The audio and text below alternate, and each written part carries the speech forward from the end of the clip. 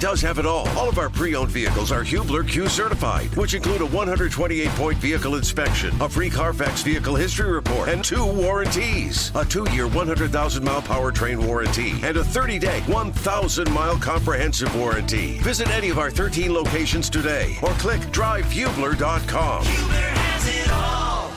Last night, up in the paradise city of Lafayette, West Lafayette, more specifically, Purdue over Xavier, 83-71. Boilers now 3-0 and on their way to take on the Zags of Gonzaga. Joining us now on the program, he is the voice of the Purdue men's basketball program. Rob Blackman joins us.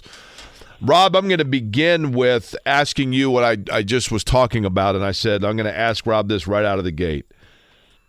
And I don't even mean this like in a condescending or flippant tone. I mean, I'm actually being somewhat serious.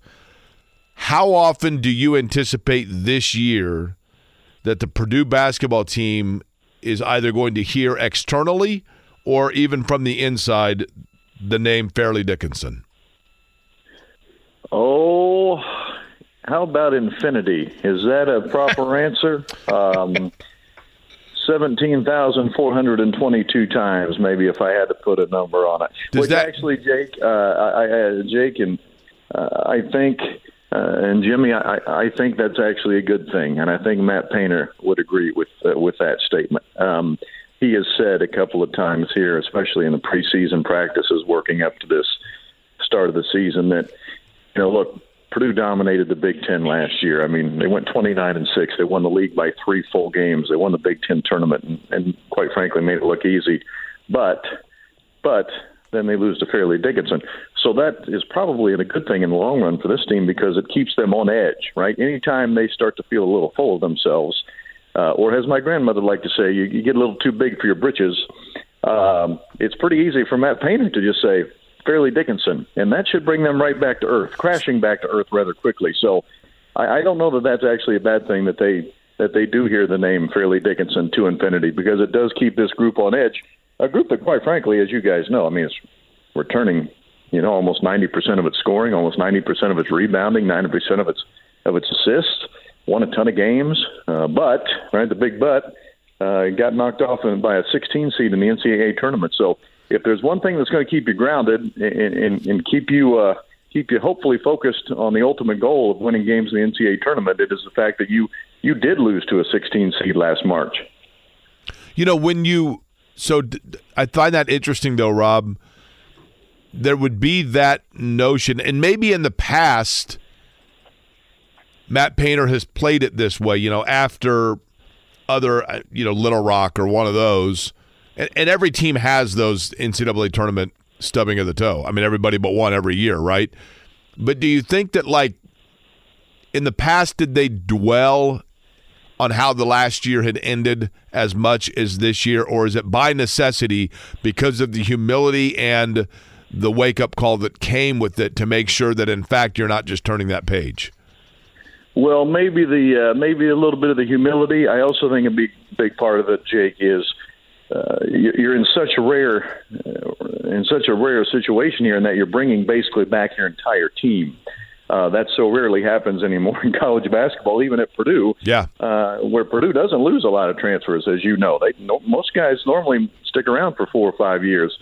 So I think that's also part of it. You know, typically when your NCAA season tournament ends, you start putting together the pieces for next year, and normally there are a lot of new faces among those pieces. That is not the case with this group. I mean, outside of Lance Jones and then the freshmen, you know, Miles Colvin and Camden Heide, you know, they're just kind of they're new pieces to the puzzle, yes. But as I said, Purdue brings back most of the same team they had. So I think that's all maybe probably the bigger part of it.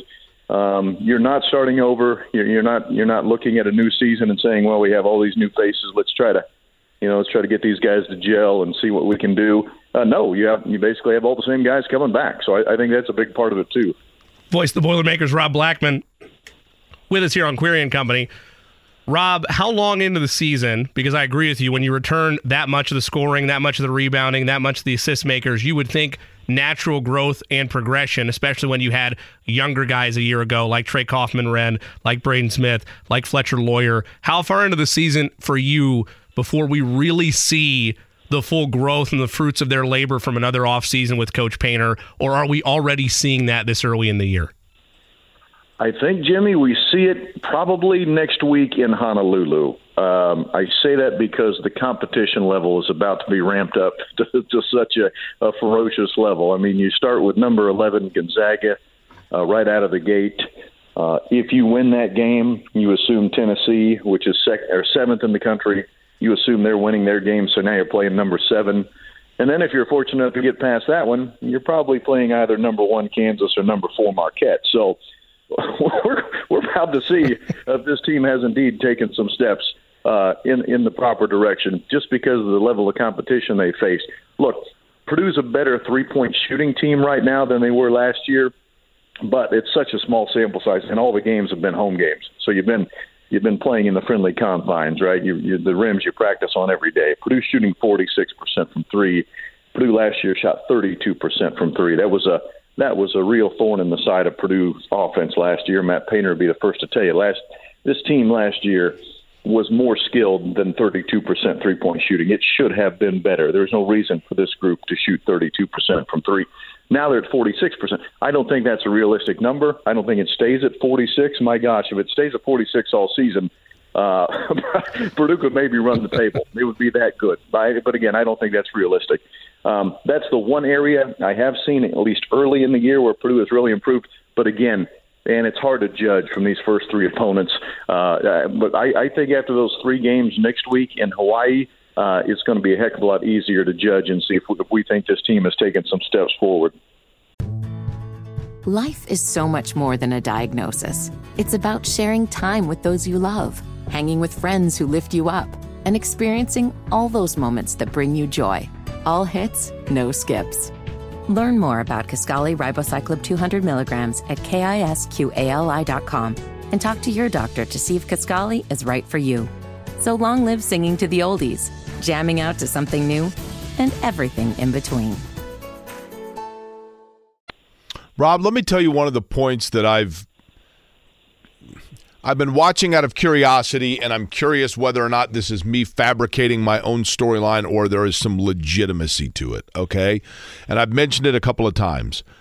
I thought last year Smith and Lawyer, and I think you and I talked about this maybe even in May, I thought they were fabulous last year. I mean, 2 guys that came in and just played their tail off and really exceeded expectation for the better part of the season.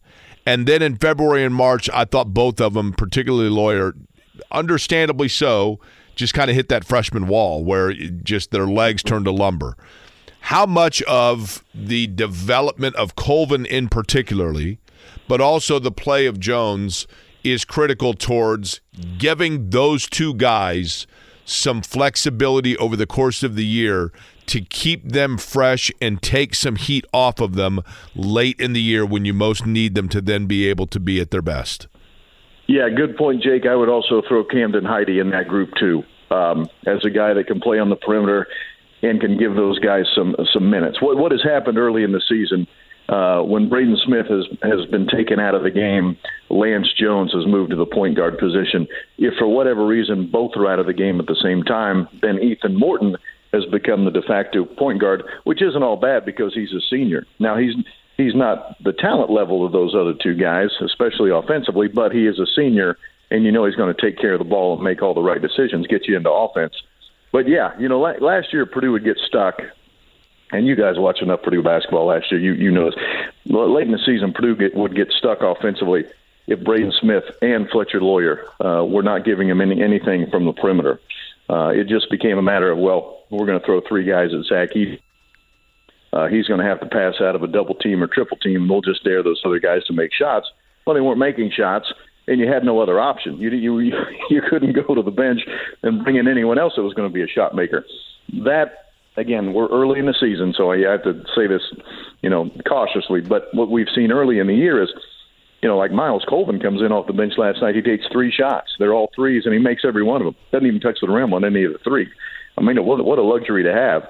If, say, a Fletcher Lawyer's having an off night, you can bring in a Miles Colvin and know that you have a shot maker. Same with Camden Heide. He has shot the ball well from the perimeter. Plus, he's a willing defender. So yeah, that can definitely play a huge role. And Lance Jones has been as good as advertised. It was interesting because he transfers to Purdue without a whole lot of fanfare, despite the fact he'd been really good at SIU at Southern Illinois. But Matt Painter kept telling us, hey, this guy's the perfect fit for us. He's exactly what we need. But he wasn't a headliner guy. He wasn't a guy that was on the front page of all the college basketball websites talking about top transfers. No one really thought much about it. Well, we found out he is a great fit for Purdue. So just more shot makers. That's the one thing that kind of dawned on me as I was driving home after the game last night. Last year when Purdue could not make perimeter shots, which unfortunately was often late in the season, you were just stuck. There was nowhere else to turn. That doesn't appear to be the case right now. You do have guys you can bring off the bench that can be shot makers for you. And again, take the burden off of Zach Edey and hopefully get teams out of this mode where they love to double and triple team him and dare other Purdue players to make plays. Our guest is the September 3rd born Rob Blackman. See how I remember this time, Rob. Thank you. I remember this time. He is, of course, the voice of the Purdue Boilermakers. A year ago, Rob, they were so dominant with Zach Edey. I mean, understandably, right? The guy was the best player in college basketball, and there's no reason to believe he won't still be. But did Purdue come up with new wrinkles? Are they going to – is this just like, hey, rinse and repeat? It worked last year, barring one game disappointment. Let's just stick with what worked. Or did they work the offseason, and have they worked in the practices in coming up with some different things to avoid having to be so reliant on Zach Edey? I don't know how many new wrinkles are in the offense. I can assume there are a few. Again, so much of that is personnel-driven. Purdue has the athleticism now that they did not have last year in guys like Miles Colvin and Heidi and Lance Jones. I know we keep talking about those three guys, but their athleticism is off the charts. Purdue didn't have any of that last year. So that does change things for how you're going to look at things offensively, and especially trying to get Zach the ball. But, and again, Coach Painter, he brought this up a couple weeks ago, and it really hit home with me. The fact of the matter is you can't look at just one bad game in the NCAA tournament and totally blow up your offensive philosophy and start over. The fact is, last year Purdue was 12th in the country in offensive efficiency. They spent most of the season between 1 and 5 in adjusted offensive efficiency. If you look at Purdue's numbers against the top 100, I didn't realize this till Coach Painter mentioned it. Purdue against the top 100 last year was number 1 in the country in offensive efficiency. So obviously they were doing something right. If it works, there's no reason to go and change it. Again, there's probably some wrinkles, but it has more to do with personnel than it does actually offensive philosophy, because the numbers would tell you last year, if against the top 100 you were the best offensive team in the country, then you don't want to make a whole lot of changes there just because one game went bad on you. Rob, I have a little bit of a rooting interest in Miles Colvin just because I had the opportunity to cover him as well as his sister Raven during their time at Heritage Christian, her on the volleyball side at Purdue. So I want to see him make good on top of the fact that he's a local product as well. When you look at him as a freshman, 11 minutes last night against Xavier, if he continues to perform well, is that probably a sweet spot minutes-wise, or is there room, despite the depth on this Boilermaker squad, for that to increase as the season goes on? I would look at he and Camden Heidi's numbers because they play the same position. 11 minutes last night for Miles, 10 for Camden. I would guess, just from listening to the coaches speak on this topic, that's going to be a varying amount of minutes for those two guys, depending on who's playing well or better in that particular game. Now, last night both were playing well, so that's why they played just about equal minutes. But there are going to be games when one's going to be better than the other, and that's the guy who will play. The other thing I would add to that is the guy who decides to guard and play really hard on the defensive end, he will be the guy that probably stays in the game just because that's the way Matt Painter is wired. Again, the beauty of those two guys, man, they can score. Not only are they really athletic and they are willing defenders, they're just young guys, so they're still learning.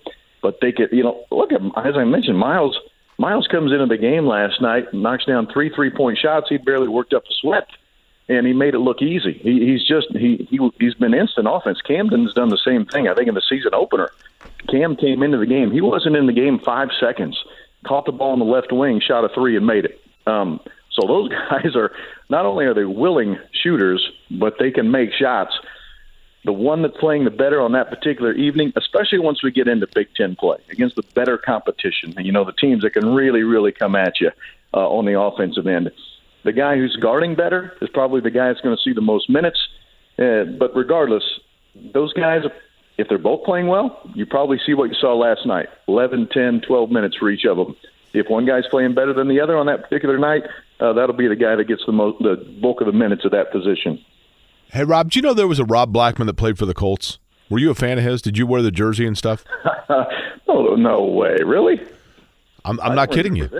I looked it up. Robert Blackman, a former American football safety in the National Football League, drafted by the Seattle Seahawks in the second round of the 1990 draft, played college football at Baylor, also played for the Indianapolis Colts in the 97-98 season. He was a second-round pick in 90 out of Baylor. Now, that means he played Indiana in the Insight.com Bowl, the Copper Bowl back then, the last bowl game Indiana won. He's from Bay City, Texas, not to be confused with the Bay City Rollers. Mm-hmm. So I think you should get a Rob Blackman Colts jersey. That'd be pretty awesome. Wow, I can't believe I did not know that. Now, you played football at Evansville, right? I did, yeah. About that same time. Actually, I played at Evansville from 89 to 93, so roughly the same time he was in college. Now, when you played at Evansville, what number were you? 33. 33. What position were you? Wide receiver. Now, what wide receiver wears 33? Well, when you're really low on the depth chart, you get past the numbers. I was going to say, so you're the dude that played like safety and wide receiver, right? Yeah, well, now that you bring it up, yes, I showed up on campus as a free safety and quickly got moved to wide receiver. I'm not sure if that was good or bad, but again, when you're low man on the depth chart, you don't really get to pick a cool number. How many total receptions in your Aces career? What was that? You cut out for a second. Total number of receptions in your Aces career, which, don't get me wrong, listen, I didn't play college sports. I mean, good for you, right? 14. That's impressive. Any touchdowns? What? In 4 years? Dude, it's 14 more than I had. Well, the funny thing, since Evansville dropped football in 97, there really are no records that were kept. So I could have just lied to you there. I probably should have lied and said 114, but no, it was 14. So they dropped football. How many passes did you drop? How many footballs did you drop? Probably 14 plus. I'm assuming. You were 14 of 30 in your career, right? Hey, in basketball, that's not too bad, Rob, right? That's not too bad, but that's probably why they didn't throw the ball my direction very often. I think I was more of a blocker. I was more of a blocking wide receiver. Rob, what's the ceiling this year for Kaufman-Renn? He's a guy to me that's really intriguing because, man, you've seen the flashes where this guy can play. And part of me wonders if it's just the fact that the low post is so dominant by Zach Edey. What is the ceiling or the role, if you will?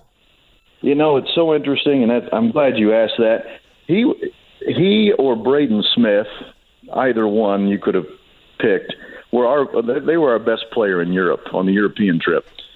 Trey averaged 18 points and 9 rebounds, and I understand the competition is not the level you're going to see here in Division I college basketball in the U.S., but still good players. And Trey was just so dominant over there, but he was playing without Zach Edey. Remember, Zach was with Team Canada playing in the FIBA games. So he really had, the run-of-the-mill in the low post. He was the go-to guy. I think the problem for him now is making that readjustment to the fact that Zach Edey is indeed on your team, and you have to find a way to coexist with him in the low post. He certainly is more than capable. We saw the one game Zach Edey did not play in last year, the New Orleans game. Trey played in that game and had, if I remember correctly, 24 points, 9 rebounds, or something like that. I mean, just dominated. But the trick for Trey is trying to learn again how to coexist with Zach. And I think there's a sweet spot there. I think he will eventually find that sweet spot, and that's going to be a great position for him to be in. But yeah, he has proven that when he's the number one option in the low post, he's pretty darn good. But when Zach Edey's on your team, you are not the number one option in the low post. You are option number 2. And so he just needs to get that part figured out. It's kind of like when Mark Janes called you to ask you to be on the IndyCar Radio Network. The big caveat was you had to learn how to coexist with me. And that was a challenge in itself, right? Yes. And you know what? I've been meaning to tell you this. Did you know Stingray Robb also has a September 3rd birthday? Does he really? Yeah. Stingray Rob, by the way, is responsible for one of the more awkward moments that I've ever seen when Stingray Rob was at a press conference that was being held by Honda because he drives a Honda, and when they asked him why he is named Stingray, he said, because my dad's a fan of the greatest sports car ever, the Chevrolet Corvette Stingray. I'm like, well, might want to hold that one off, right? Yeah, you need to look that up. He also has a September 3rd birthday. So does Charlie Sheen. When we're doing an IndyCar broadcast and Stingray's a part of it, there are 3 September 3rd birthdays involved. What are the odds of that, man? Then we can just What are the odds? Swing by some wrongdoing stuff and invite Charlie Sheen into it, and we got ourselves a quartet of fun, right? Jake, you got to teach him the trivia that you got. Lastly, Rob, I meant to, and thank you, Eddie, for mentioning that. You are getting ready to go to Hawaii, right? Yes. Okay. Do you know the state fish of Hawaii? Oh, my gosh, the state fish? Yes. Rob, just give up now. It's the Huma Huma Nuku Nuku Wapawaha. Now, here's the thing, Rob. Now, let me tell you this. If you work this into the broadcast, I can't tell you, I don't know what the prize would be, but if you can say in some point in a radio broadcast, and we'll play it on these airwaves till the cows come home, the state fish of Hawaii is the Huma Huma Nuku Nuku Wapawaha. Now, say it with me, okay? You ready? Huma Humu. Huma Humu. Okay, no. Huma Humu. Oh. Huma Humu. Okay. Nuka Nuku. Nuka Nuka. Apawaha. Apawaha. Now say it all together. Huma Huma Nuka Nuku Apawaha.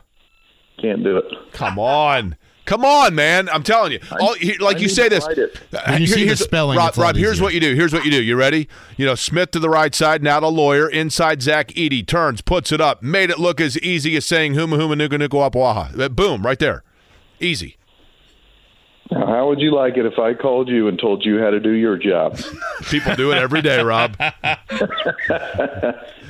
People do it every day. Listen, we have the same birthday. I can do these things. Rob, enjoy it. Appreciate the time, all right? Okay, gentlemen. Thank you. All right, aloha. Whether it's audiobooks or all-time greatest hits, long live listening to your favorites. Learn more about Kisqali Ribociclib 200 milligrams at KISQALI.com and talk to your doctor to see if Kisqali is right for you. Chris Denari is the television voice of the Indiana Pacers and noted Hootie and the Blowfish fan. Now, Chris, before we get talking about the Pacers and the 76ers, because they just played on Sunday and they're playing again tonight, I hate to throw these guys under the bus. My goodness. Chris, I'm doing the show here with not one but two guys who just asked me to name a Hootie and the Blowfish song because they didn't know any songs by them. I felt confident I'd heard one, Chris, and I was right. Now, have you ever felt more old in your life, Chris?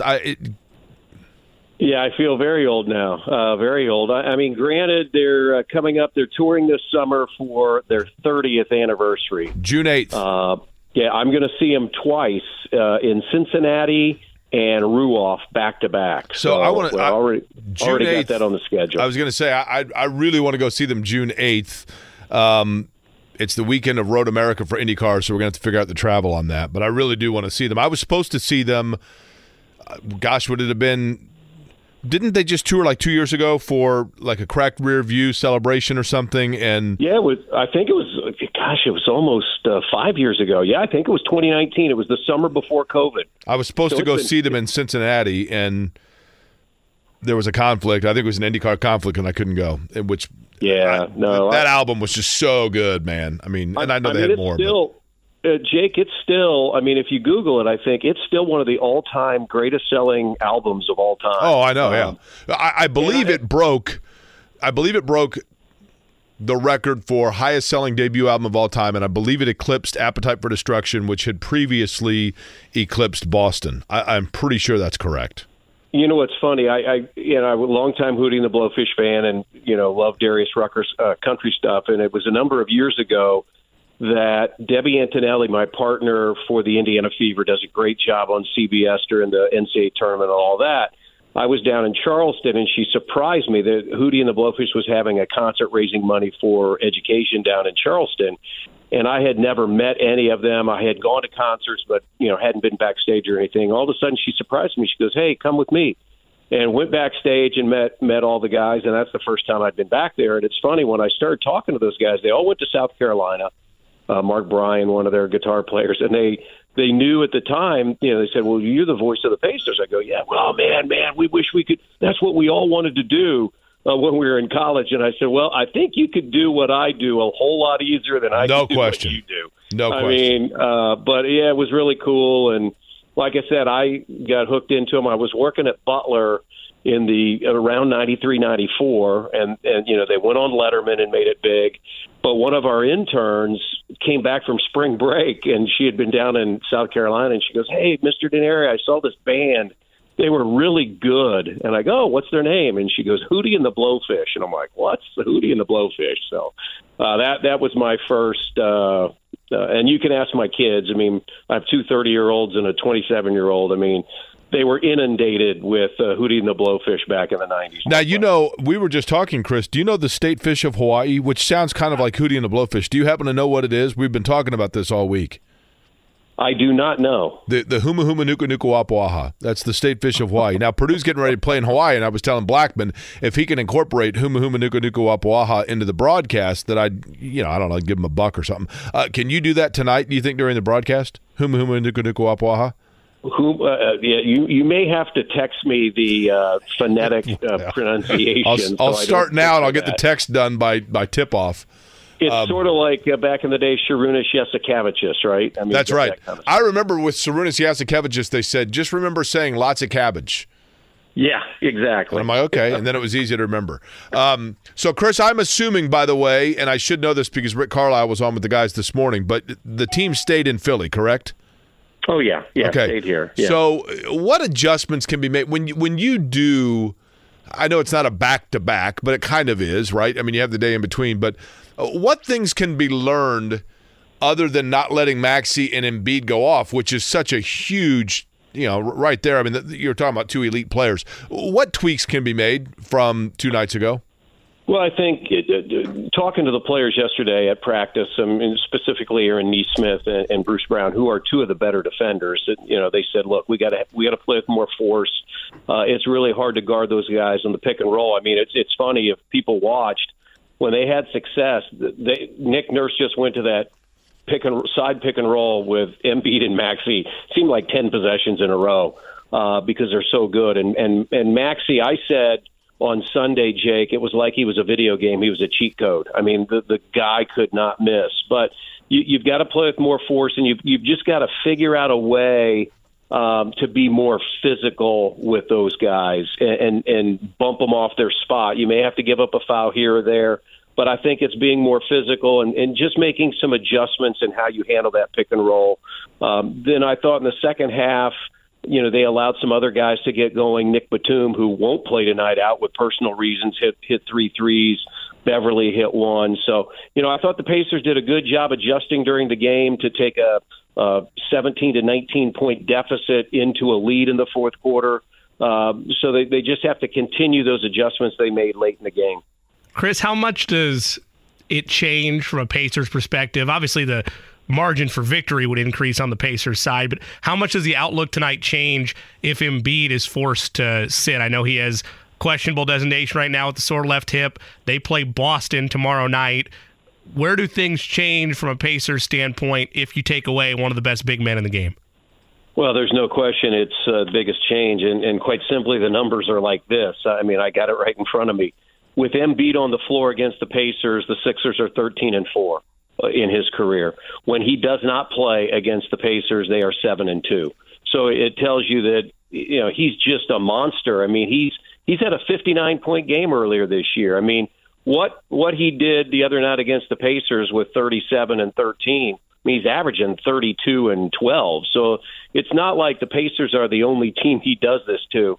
He's in a great place. I think Nick Nurse has done a really good job with him. They've really taken him, I thought over the last few years he took way too many threes, and he can make them, but he is so, devastating down low on the block and in the paint, and that's really where they put him. So absolutely, if he is out, I mean, it's a huge advantage for the Pacers because you don't have to go against the defending MVP. Chris, of the players who are getting significant minutes at this point, and at this point, I think we're looking at probably, for the most part, a 9 to 10 player rotation that Rick Carlisle has used.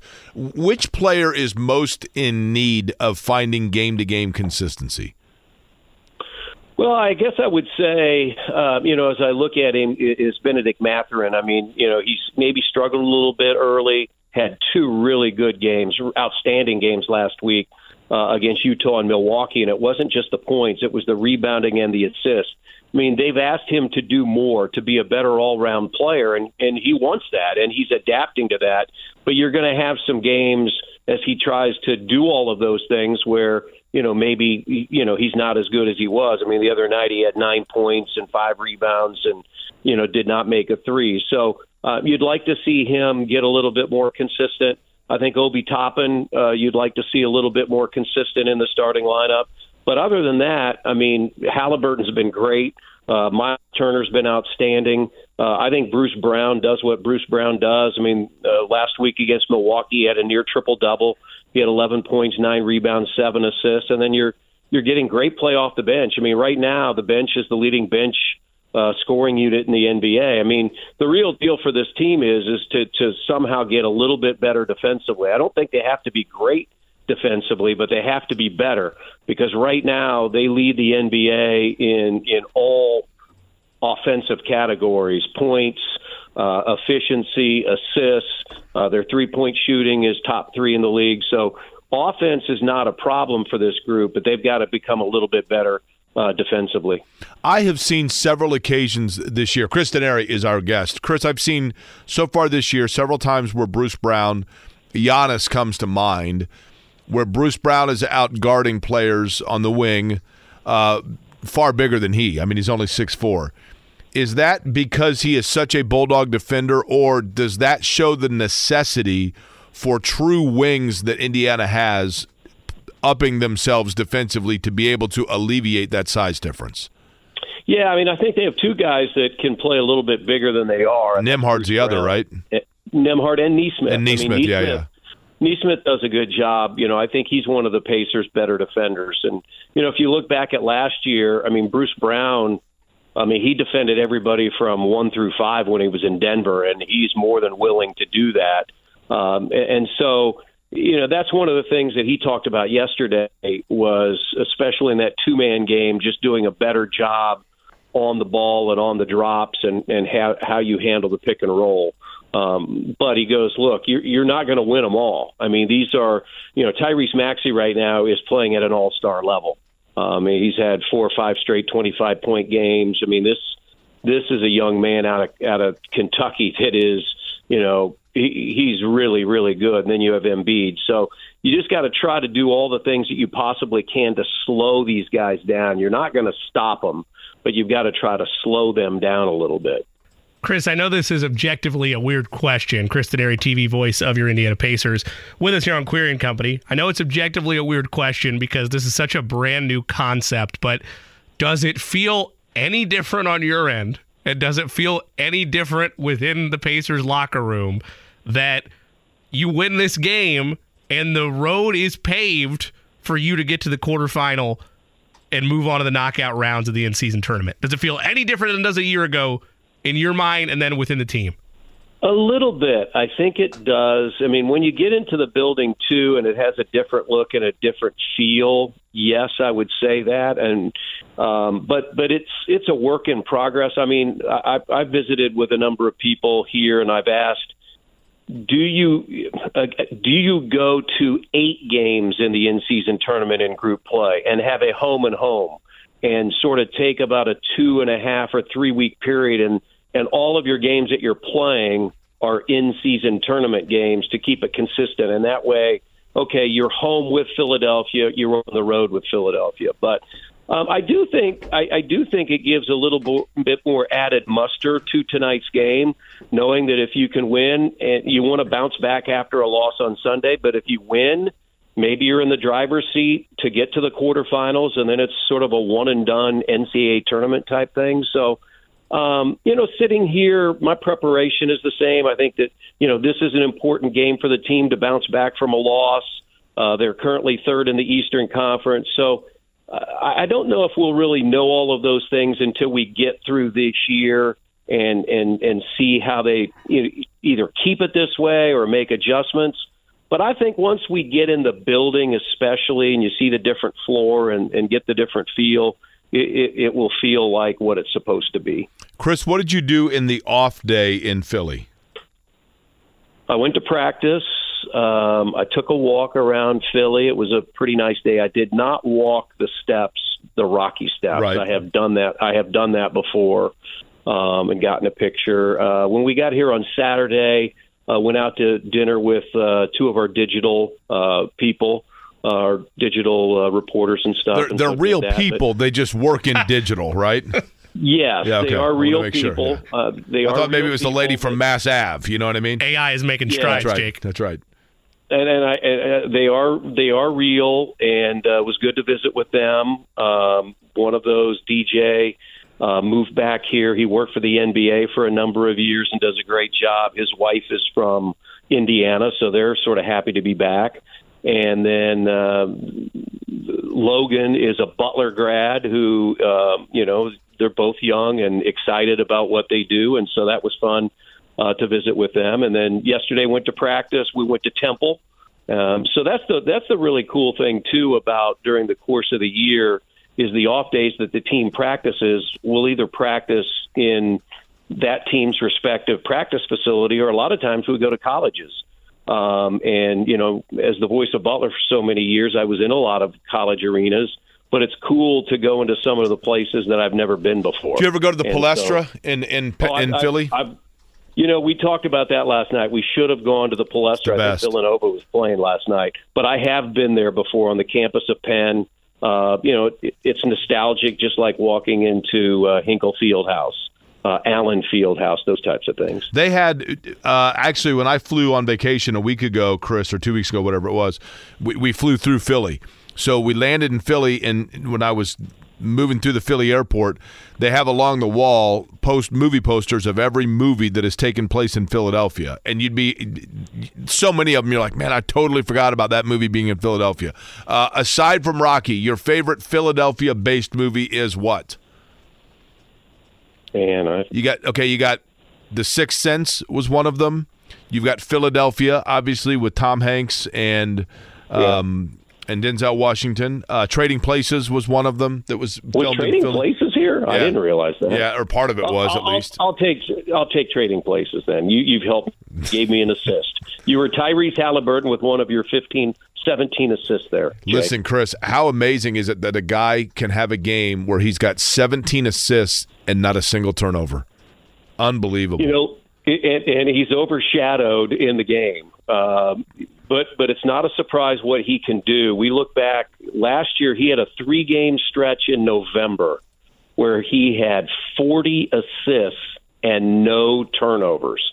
I mean, that's the beauty about Tyrese Halliburton. You're going to, just the course of a game and the pressure you're under, surely you're going to turn it over, once or twice. But this guy has been brilliant with the basketball, plays with such joy.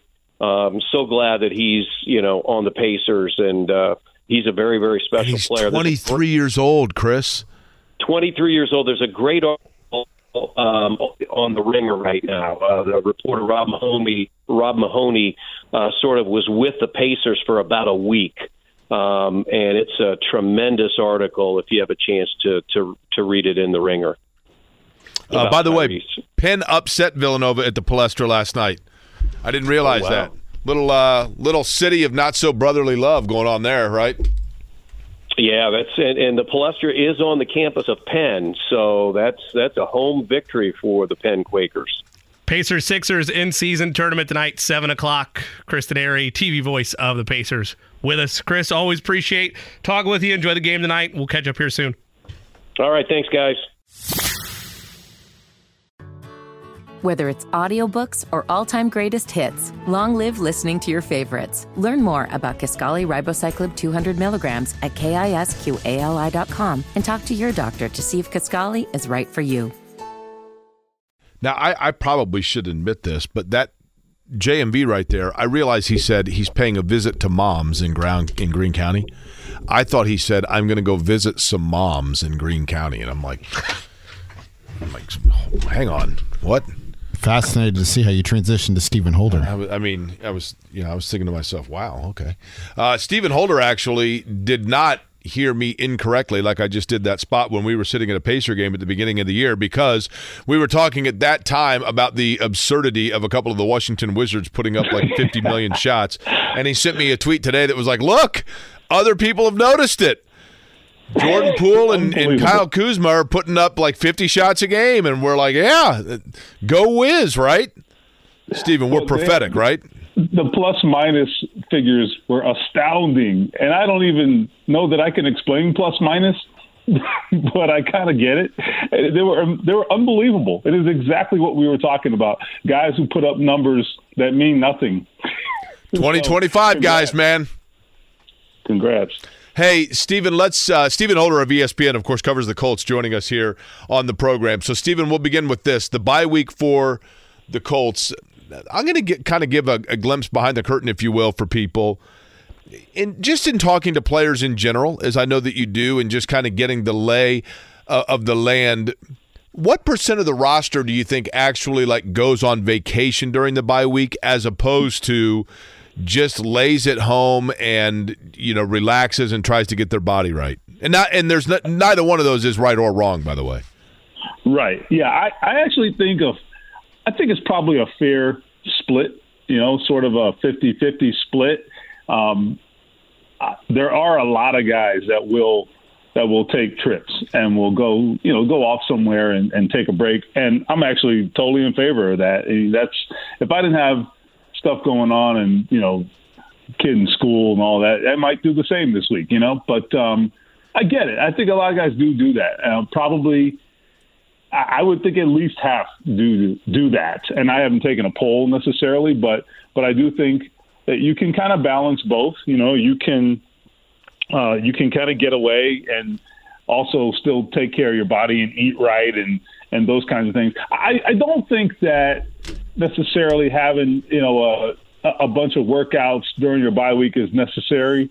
If you take 4 or 5 days off, and maybe you have a run here and there, but you don't have to necessarily get in the gym and go crazy. I think it's okay to let your body rest for a little bit.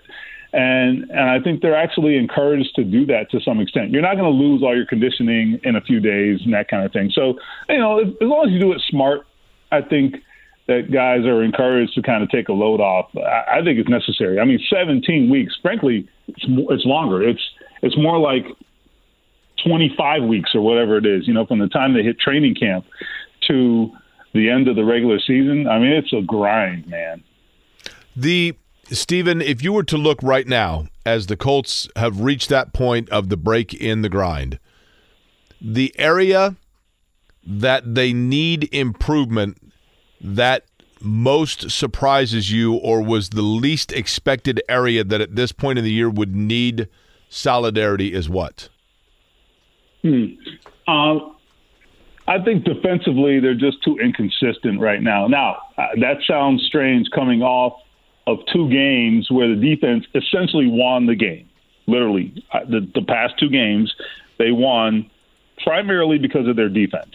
Their offense didn't score nearly enough points in and of itself to win.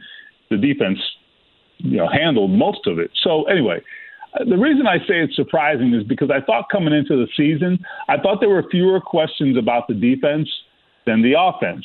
Now, certainly the offense has changed. Jonathan Taylor didn't play for a while. Anthony Richardson's out for the season. So that didn't go according to plan necessarily, but I had lots of questions about what the offense will look like anyway, particularly with, young receivers, a new quarterback, et cetera. What I thought they would get on defense has just been, I just think they've been wildly unpredictable on defense. I go back, all you have to do is go back 3 weeks to the New Orleans Saints loss. They gave up 511 yards in that game. Where did that come from, And so, granted, there have been lots of injuries on defense. Grover Stewart suspended, so I can explain it to some extent. The secondary, the injuries they've had back there, for example. So, I can kind of explain it, and it's maybe not unexplainable, but it's surprising, I guess. So, if they can get some stability there, then I like their chances better because I know they can run the ball and they can kind of play the game they want to play offensively. They just don't have a lot of explosiveness there, but we knew that. Stephen Holder of ESPN.com joins us. Stephen, you know that the league is set up for, if you have a bad season the previous year, you're going to be rewarded with a schedule that reflects that, because the NFL, despite what people may say, is built to some extent on parity. Maybe not in regards to championship contenders, but in terms of playoff appearances. When you look at the Colts right now, are they a product of their schedule, or are they a product of a team that really is starting to turn a corner and rightfully belong in that playoff conversation? Not to take anything away from what they're doing, but where are they in terms of that conversation? Yeah, well, there's definitely lots of socialism in the NFL, right? Wherever you stand politically, that is a fact, okay? So let's establish that, and it has helped them. There is no question about it. I mean, I think if you look down the stretch, I think they have, 7 games left. 3 of those teams, well, let's say it this way, 4 of those teams have losing records. So certainly that is a product of where they finished in the standings last year. I believe it's the Bills. I was looking at their schedule. I mean, they have an incredibly tough schedule the rest of the way, just as an example, right? And that's a team that won its division last year. So you get those first place pairings with the other divisions and their champions. So that really, makes things tougher for you. There's no doubt about it. It might only affect like a quarter of your schedule, but that's a lot. You know what I mean? That's the difference. Those 3 or 4 or 5 games could be the difference in your season when you're talking about a league where, the first place and last place teams in a division can be pretty close together at times, particularly if you look at the NFL right now, the AFC in particular. Every division is just about really jumbled up in terms of the standings. So anyway, to the question, and I'll stop rambling, but to your question, are the Colts a product of that? It has helped them. There's no doubt about it. It has helped them. I still think they have overachieved a little bit, and I don't know what their final record will say about that, and maybe their final record won't suggest that they overachieved. But I just think if you look at them from a week-to-week basis, I mean, they've been in every game for the most part. They've been very competitive, even in games they've lost. They've won some games they shouldn't have won. I mean, like, who thought they would go to Baltimore and win, for example? So I just think the eye test for this team has been they've probably overachieved, and even while being, like, really disappointing in some areas, So they're a strange team, man. They don't really make a lot of sense. And I actually wrote a story that kind of said that today, because I don't understand the Colts. They're a weird team. Nothing makes sense, but here they are, and let's just see what happens. Stephen, when you look at teams that are kind of those weird teams, right, that are right now, and I know we're only like just a little over halfway through. I get it. But if you look at the teams that are in that log jam of wild card potential, you got guys like Cleveland or Cincinnati that you feel like can ascend away from that. I do think Cleveland has the potential to kind of put things together here. Then you have other teams like the Raiders that you look at and you go, really? I mean, does anybody really take the Raiders serious? And the Jets are at 4-5. Do you see the Colts more in that Cleveland-Cincinnati area where they're actually kind of rising, or do you see them in the be happy that you're here now? Yeah, I see them in the latter category, and here's why. It's not that I don't think that they can ascend. They possibly can. I mean, they keep defying our expectations. So they have proven that they can overachieve. They've proven that. The difference is, though, like, they don't have the offensive firepower that some of those teams you talked about have, and ultimately, that's your trump card, when all the chips are down, particularly if you have it at quarterback, when nothing else is going right. If your quarterback can put a cape on and go make a play, that's everything. And this is a really, really bad example, but Gardner Minshew kind of did that on the last drive on Sunday when he's running around, he's under pressure, and they're backed up to like their 10-yard line, and they really need a first down to kind of move the chains and run the clock. And he just somehow him and his happy feet, which drive me crazy, but him and his happy feet run around and finally find Josh Downs, who just makes an unbelievable play to help his That play was quarterback. great, yeah. It was a great play. So anyway, now Gardner Minshew, I'm not counting on Gardner Minshew making that play most times. However, it's just an example of, like, in that moment, what you need is magic. You need some kind of magical answer to this problem you have, which is, like, we need somebody to make a play. And so when you have that at quarterback, the Colts don't have that consistently. But I'm just saying, the teams that do, they can rise above those situations and find a solution, potentially. You know, I give them the benefit of the doubt in those situations. And, you know, Cincinnati would be one of those. I think the Browns are becoming one as well. I mean, Deshaun Watson, we were having a completely different conversation about Deshaun Watson like a month ago than we are now. So we'll see how it goes. Stephen, how long Stephen Holder of ESPN is our guest here on Query and Company. How long do the Colts give this year? And maybe the answer is permanently. But how long did they give Shaquille Leonard to start to show production before they take a serious look at whether or not they bring him back next year? I think that look is already ongoing. Actually, let me rephrase that. How long do they give him before they make the determination on next year? Well, they won't decide anything, I think, till it's all said and done. But I mean, if he were playing better, I don't even think you're even broaching that subject right now. You know, internally, I'm talking about. I'm not talking about us. I'm talking internally.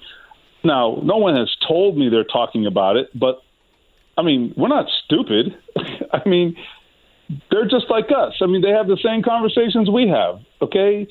And when you're out there looking at your team, you're always thinking about it in terms of now and in the future, you know? And if you're in the personnel department, your job is to win now, but your job is also to project and to think about where you're going to be a year from now and 2 years from now. So they're constantly thinking about those things. So what I'm saying is I would be stunned if they haven't already broached that subject. Like, what do we do here?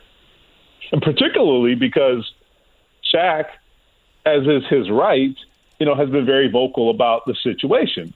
I don't necessarily have a huge problem with that, but I'm just saying, you know, it's not like it can be swept under the rug. I mean, he's talking about it repeatedly. And so, anyway, the backdrop here is I thought that was perhaps his worst game on Sunday, unfortunately. I thought the week before he had showed a few signs of progress, even though there were also some plays he missed in that game in Carolina. But I thought in recent weeks, I thought I saw a spark. I saw a guy, okay, you're thinking, all right, maybe he's turning a corner. That is not to say he was back to where he was. I'm not saying that. All I'm saying is I saw a shade of Shaq Leonard here and there. But then what I saw Sunday was the opposite of that. And, you know, look, the play in the flat to Zeke Elliott, I mean, that was just everything that you've come to expect from Shaq Leonard. He failed on that play. You've come to expect him to get to the football quickly, and then when he gets there, make a sure-handed tackle. And he did neither in that particular instance, and it was really jarring to see it. I love Shaq Leonard. I mean, he has been the embodiment of passion and competition and everything, you know, since he came on the scene. And he's struggling to recapture that now, and it's just really hard to watch. Stephen, I want to give you an opportunity to join in a conversation that we had yesterday, and I'll begin it with a question. So let's say on a 1 to 10 scale, since Grover Stewart has been out of the lineup, 10 being the most and 1 being not much at all, he has been missed to what number? Oh, at least an 8. Okay, which leads me to this second question. When Grover Stewart first got the suspension for performance-enhancing substances, a banned substance, whatever it was, the narrative or the thought process to me, at least, immediately was, boy, this is really bad news for this guy in a contract year. That is not good because he's been a good player, and then this happens. Has this oddly actually helped his marketability in a contract year? I hadn't thought about that. If I'm his agent, I'm probably going to spin it that way. Absolutely. I'm using that to my advantage because tape don't lie. Look, the Patriots had a season high in rushing yards on Sunday, and the reason for that is because DeForest Buckner can only be in one place at a time. Someone else has got to make a play, and they're having a hard time finding a solution next to DeForest Buckner, particularly against the run.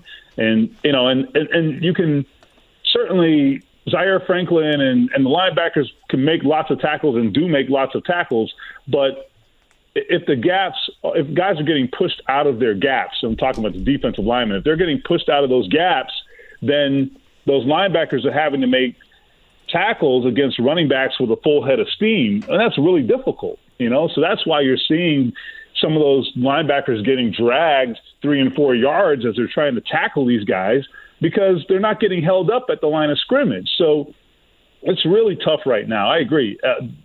I knew that they would miss Grover Stewart. I think his void has been much more evident than I even thought it would be. It has been huge. And I agree. If I'm his agent, I'm using this to my advantage 1,000%. As weird as it sounds, as ridiculous and hilarious as that might sound, his absence has been glaring.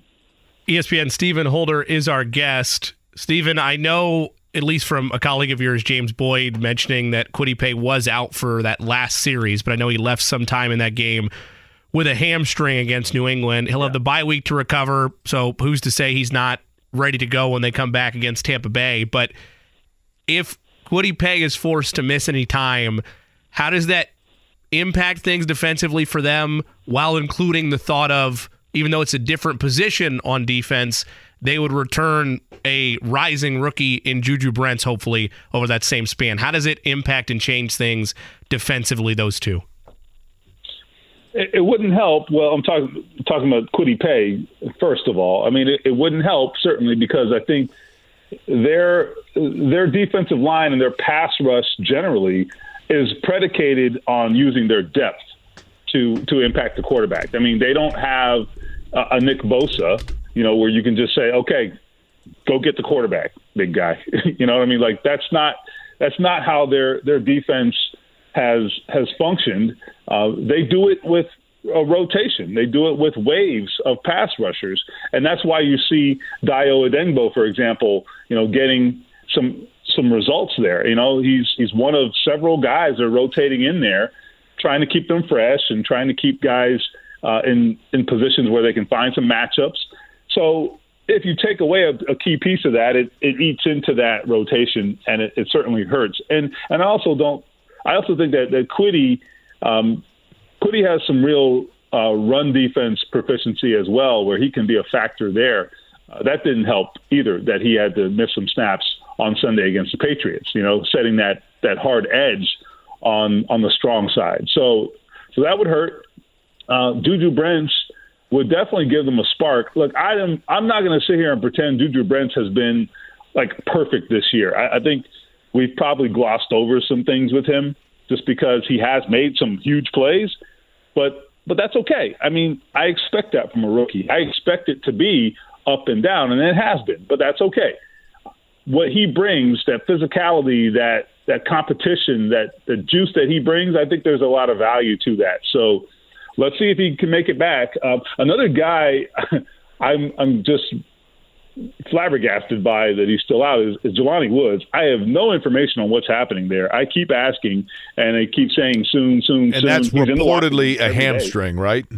Yeah, I mean, that thing must be torn off the bone or something. I mean, I have no idea what's going on. He's been around. He's rehabbing. I see him all the time.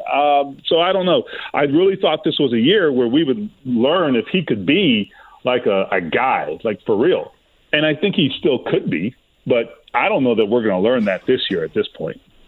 Stephen, your daughter, do you have a daughter in college? Is that right? Or soon to be in college? She's in high school. She's a freshman in high school. Freshman, okay. She's the younger. Okay, yeah. so you're still saving up money for your daughter's eventual college tuition, just for example, okay? Right. So to assist in that endeavor, if you were able to do you want to contribute? Is that where this is going? I got 10.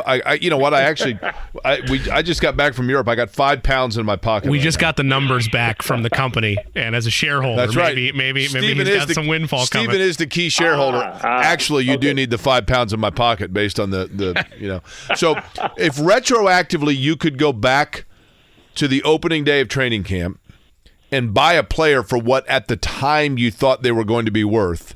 And now, just past the midway point, sell them for the way that they have actually been contributing to the roster. The guy that would net you the most money would be who?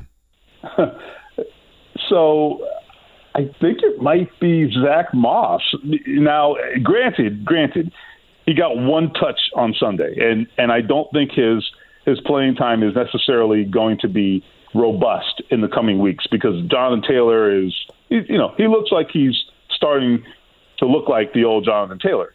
Now, that being said, who among us thought Zach Moss was capable of what he did, right, I would say, over the first 6 weeks? No one.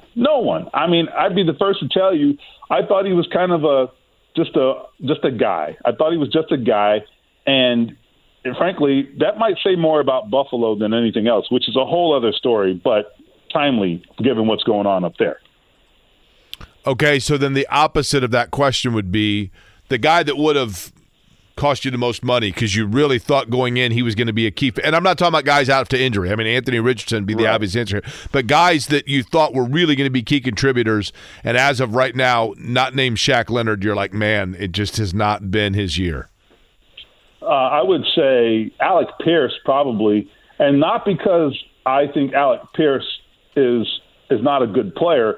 I am just saying he just hasn't been a factor, and I think there's blame on both sides. I think the player could do more. I think the coaching and the quarterback could do more. In fact, I wonder if there's not even more blame to share on that end of it, the coaching and the quarterback end of it. He also is a victim of the quarterback change. There's no doubt about that. Anthony Richardson, the best thing he does is throw the ball deep. The worst thing Gardner Minshew does is throw the ball deep. Okay? And Alec Pierce is their deep guy. They're asking him to run a lot of clear-out routes that take him down the field. And a lot of those routes, frankly, are giving room to guys like Josh Downs and Michael Pittman to make plays underneath. Now, no defensive team is putting on the tape and saying to themselves, "Oh man, we got to stop this guy Alec Pierce." But they also know he has speed. He can, if the opportunity arises, go make a play down the field. It's not like they can ignore him. So they're aware of it and they're cognizant of it, and you have to play them accordingly. So anyway, the point is the production has not been there, however, and that's been a little bit disappointing compared to what I thought his potential was this season, particularly with Anthony Richardson. Stephen, the Colts have said, Stephen Holder's our guest from ESPN. Jim Irsay, I believe, is the one that has said at one point he had made the comment that if they had the number one overall pick, they still would have taken Anthony Richardson, which means they would have bypassed C.J. Stroud. Does that tell us, A, they totally misevaluated C.J. Stroud, B, they totally believe in and have seen something in Anthony Richardson that so far we just haven't been able to see because he's been hurt, or C, that's a total smokescreen and they were just saying it to build up their guy?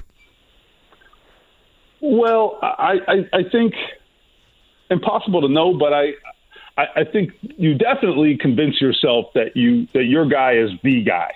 There is definitely truth to that. Now, this is not me saying that I think Anthony Richardson isn't going to be as good. I have no idea. No one does. But yeah, I mean, you're at that point.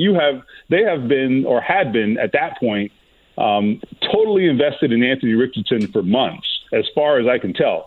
I do believe that to be true from everything I have seen. So, he's speaking through that prism, if it makes sense. That's what he's they had been locked in, laser focused on a guy. So, I think he gets a little benefit of the doubt being that guy being Anthony Richardson. So, look, I also think that the conversation around C.J. Stroud was very interesting before the draft. I mean, his lack of mobility. Look, it's not like he's some kind of statue, but I mean, he's not a guy who's looking to get out of the pocket or run. So that was definitely I think a mark against him from some teams, just because today's quarterbacks they look different than he does. They just do. But the one thing that has shown up is you could always see his accuracy at Ohio State. It was the best thing he did was throw accurately, and ultimately that matters in the NFL a lot. And I just think to some extent we may have underrated the importance of being accurate over other qualities, and C.J. Stroud is a great example of how much that matters. Stephen Life is so much more than a diagnosis. It's about sharing time with those you love, hanging with friends who lift you up, and experiencing all those moments that bring you joy. All hits, no skips. Learn more about Kisqali Ribociclib 200 milligrams at KISQALI.com and talk to your doctor to see if Kisqali is right for you. So long live singing to the oldies, jamming out to something new, and everything in between. Thing from me, we mentioned potentially a way to get more windfall your way, and I have a financial endeavor that you could be a part of. I understand I sound like I'm trying to sell you snake oil here. That's not the case. Eddie, please awaken Robin the Genie. Okay, Steven, the terms are very simple here.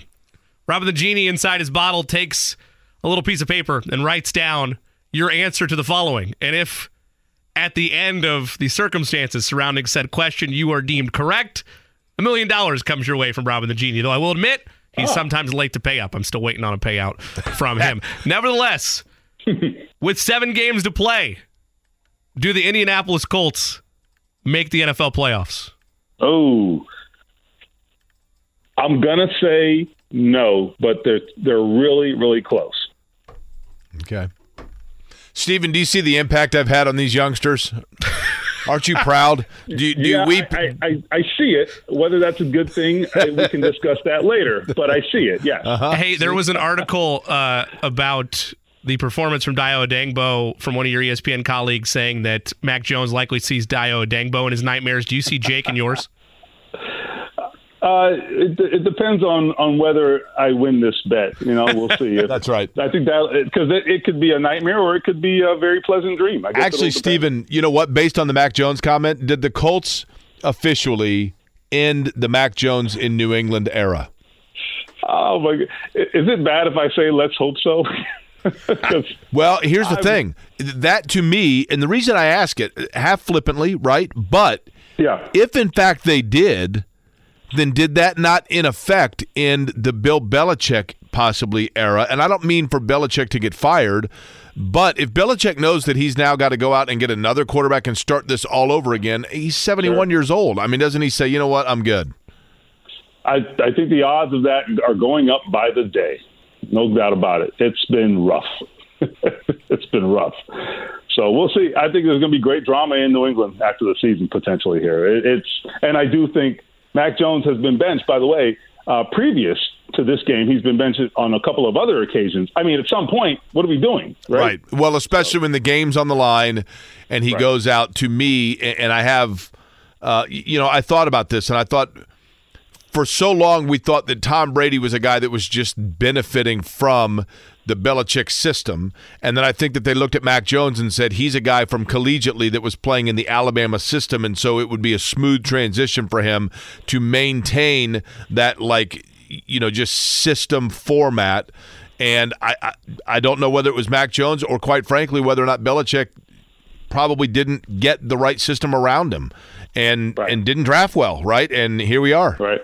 Yeah, it's going to be fascinating. I don't know. We're living in pretty interesting times, I think. We've seen the end of a dynasty, and then perhaps the fallout from the end of said dynasty coming up. It'll definitely be interesting to watch, but people here would be thrilled if they knew that they contributed towards the beginning of the end. So. Stephen, enjoy the bye week, man. We appreciate the time. All right, guys. All right, See you Stephen soon. Holder, ESPN